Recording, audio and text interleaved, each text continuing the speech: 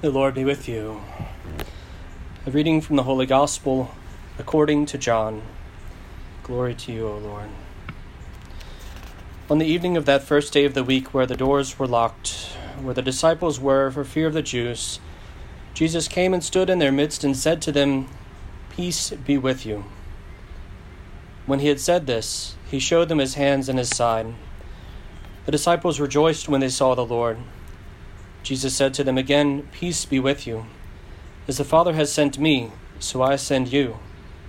And when he had said this, he breathed on them and said to them, "Receive the Holy Spirit.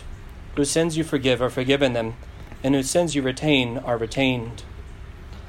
Thomas, called Didymus, one of the 12, was not with them when Jesus came. So the other disciples said to him, "We have seen the Lord." But he said to them, "Unless I see the mark of the nails in his hands, and put my finger into the nail marks, and put my hand into his side, I will not believe." Now a week later, his disciples were again inside, and Thomas was with them. Jesus came, although the doors were locked, and stood in their midst, and said, "Peace be with you." Then he said to Thomas, "Put your finger here, and see my hands, and bring your hand, and put it into my side, and do not be unbelieving, but believe." Thomas answered and said to him, "My Lord and my God." Jesus said to him, "Have you come to believe because you have seen me? Blessed are those who have not seen and have believed." Now Jesus did many other signs in the presence of his disciples that are not written in this book, but these are written that you may come to believe that Jesus is the Christ, the Son of God, and that through this belief you may have life in his name. The Gospel of the Lord. Praise to you, Lord Jesus Christ.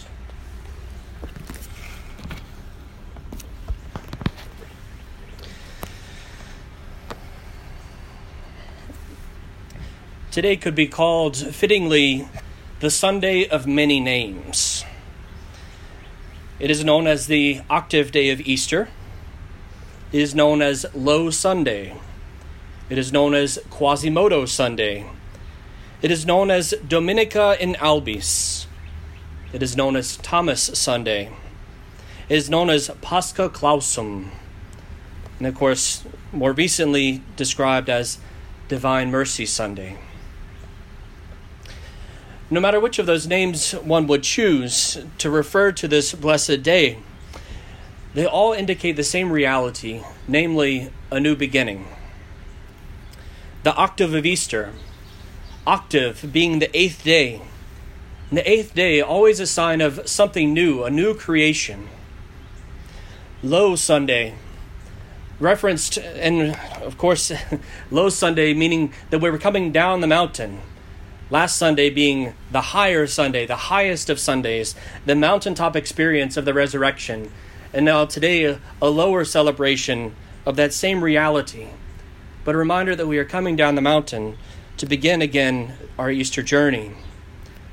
Quasimodo Sunday, taken from the first Latin words spoken in the liturgy from the entrance antiphon or introit for the day, which is from the letter of St. Peter, which describes and indicates as newborn babes long for spiritual milk, a recognition of our own beginning in our journey, longing for the Lord.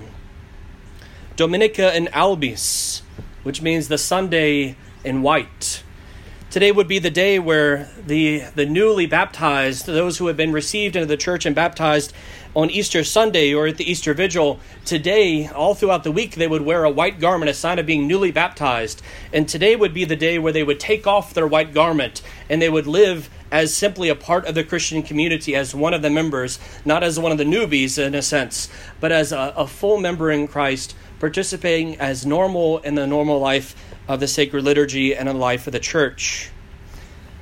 Thomas Sunday, given to us, of course, because of the recognition that the gospel that we just read has a great emphasis upon the person of Thomas and upon his doubt and upon his faith.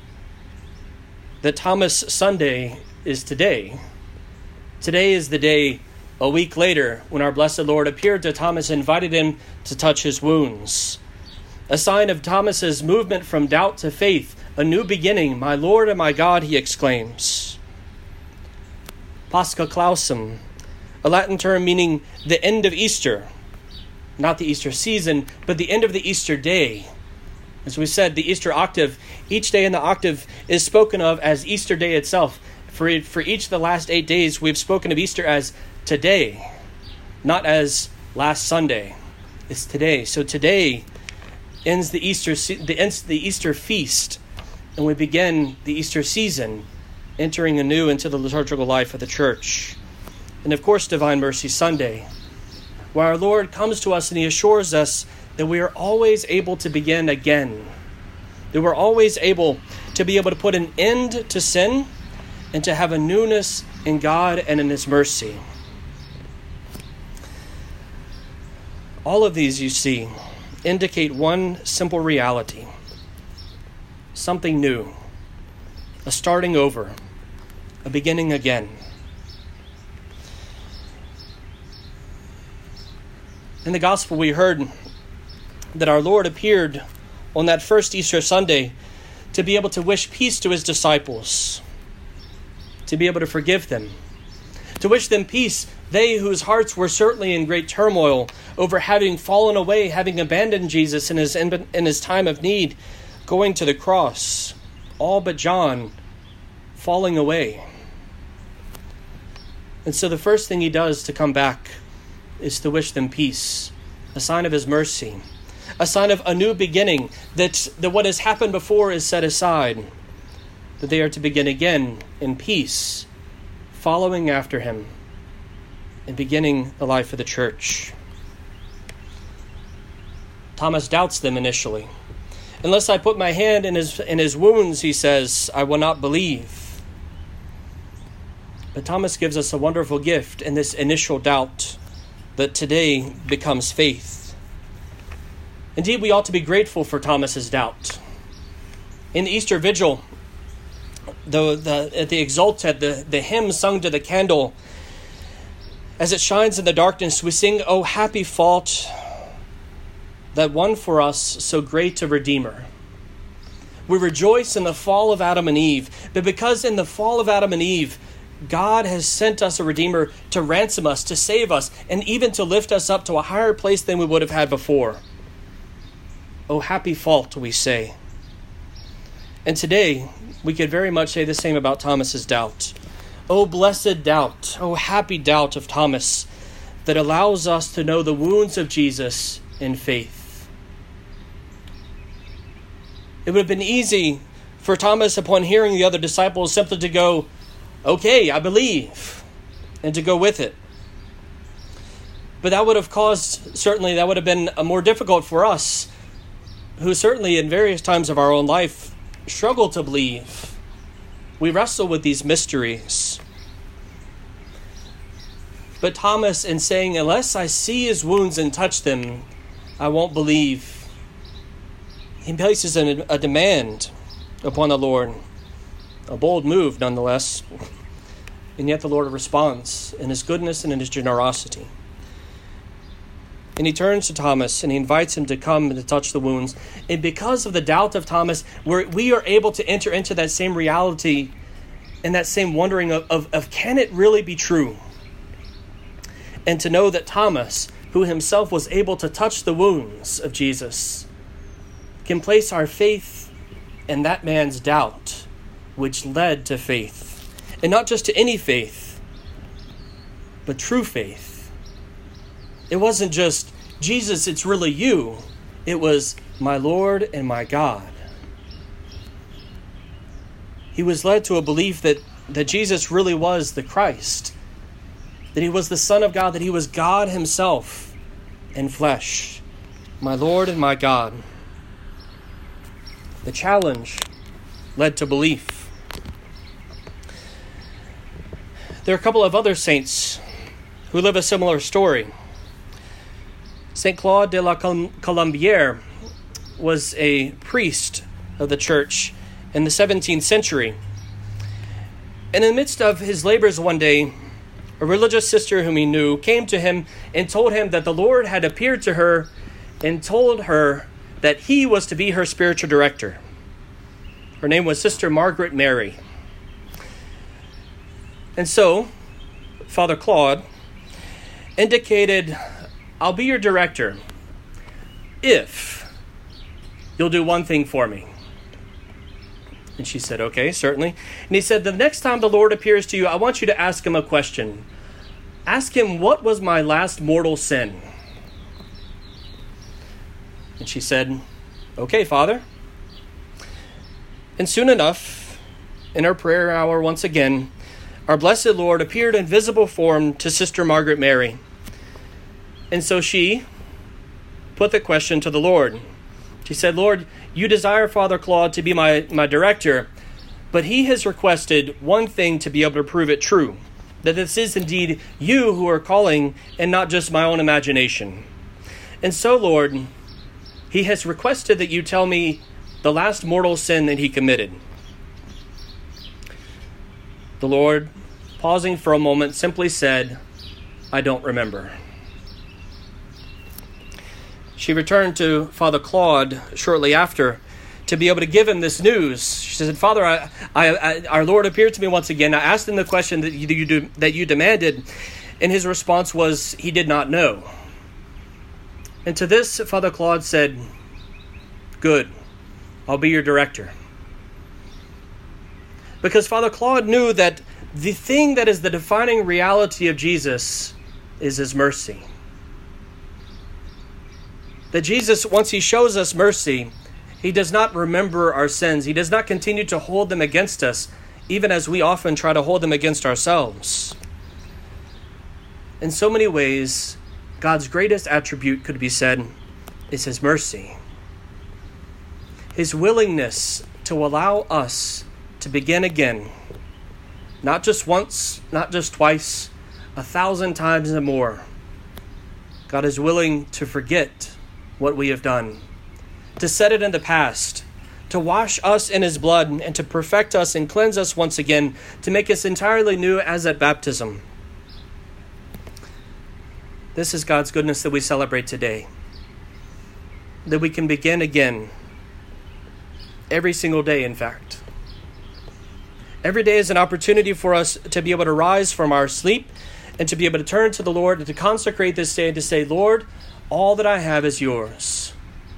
Do with it as you will. To our past, we trust ourselves to the Lord's mercy. Everything that we have done, we know that the mercy of God is great enough to show us his forgiveness, to grant us peace, to allow us to begin again, to be able to slough off the old sinful man, as St. Paul would describe it, and to put on Christ once more, to be able to begin as new creations each day, to start fresh.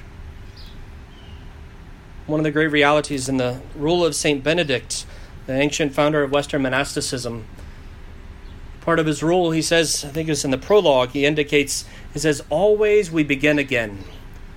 Always we begin again, each day, and trusting ourselves to the mercy of Christ and seeking after his will each day. And so as we come on this feast of mercy, this feast of beginning again, we're invited to follow after Thomas and to place our trust in the Lord and to recognize in him my Lord and my God. And indeed, we can still touch him these days. We may not be able to see him in his wounds as Thomas saw him.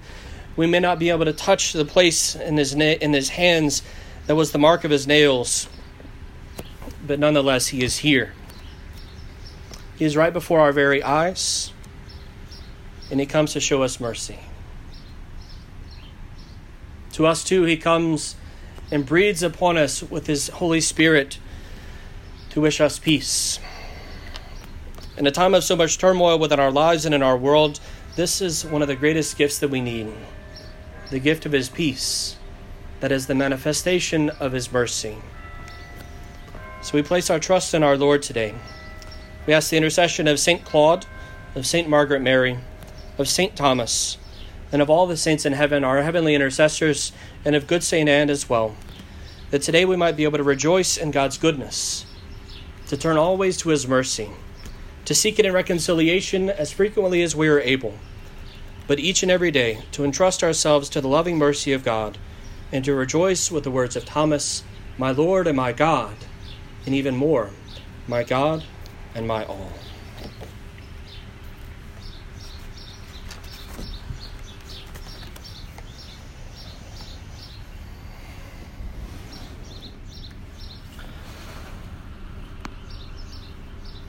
The Lord seeks to give us peace, and He desires to fill us with His grace. So I would invite you to join with me in praying an act of spiritual communion. It's the one that can be found on the parish website and in the handouts that we've given out previously. And so we pray, O Jesus, Thou hast given us the Holy Eucharist, Thy body and blood to be our spiritual nourishment, through which we may have life everlasting. Would that I were now able to approach the holy table, to be united with Thee in the Blessed Sacrament. I desire with all my heart to receive this living bread which came down from heaven. O Lord, I am not worthy that Thou shouldst enter under my roof. Say but the word, and my soul shall be healed. Let me taste at least the sweetness of a spiritual communion. Come to me, Jesus, my Lord, my Master. Come and refresh my soul. Strengthen me, that in union with Thee I may do perfectly the Heavenly Father's will. Let me never be separated from Thee by sin. Keep me in Thy love and Thy grace. I will not be lured away from Thee by the deceitful honors and pleasures of the world. I love Thee above all things, and with my whole heart. Thou art the God of my heart, and the God that is my portion forever. Increase my faith, strengthen my hope, kindle my love, that I might die to self and live but for Thee.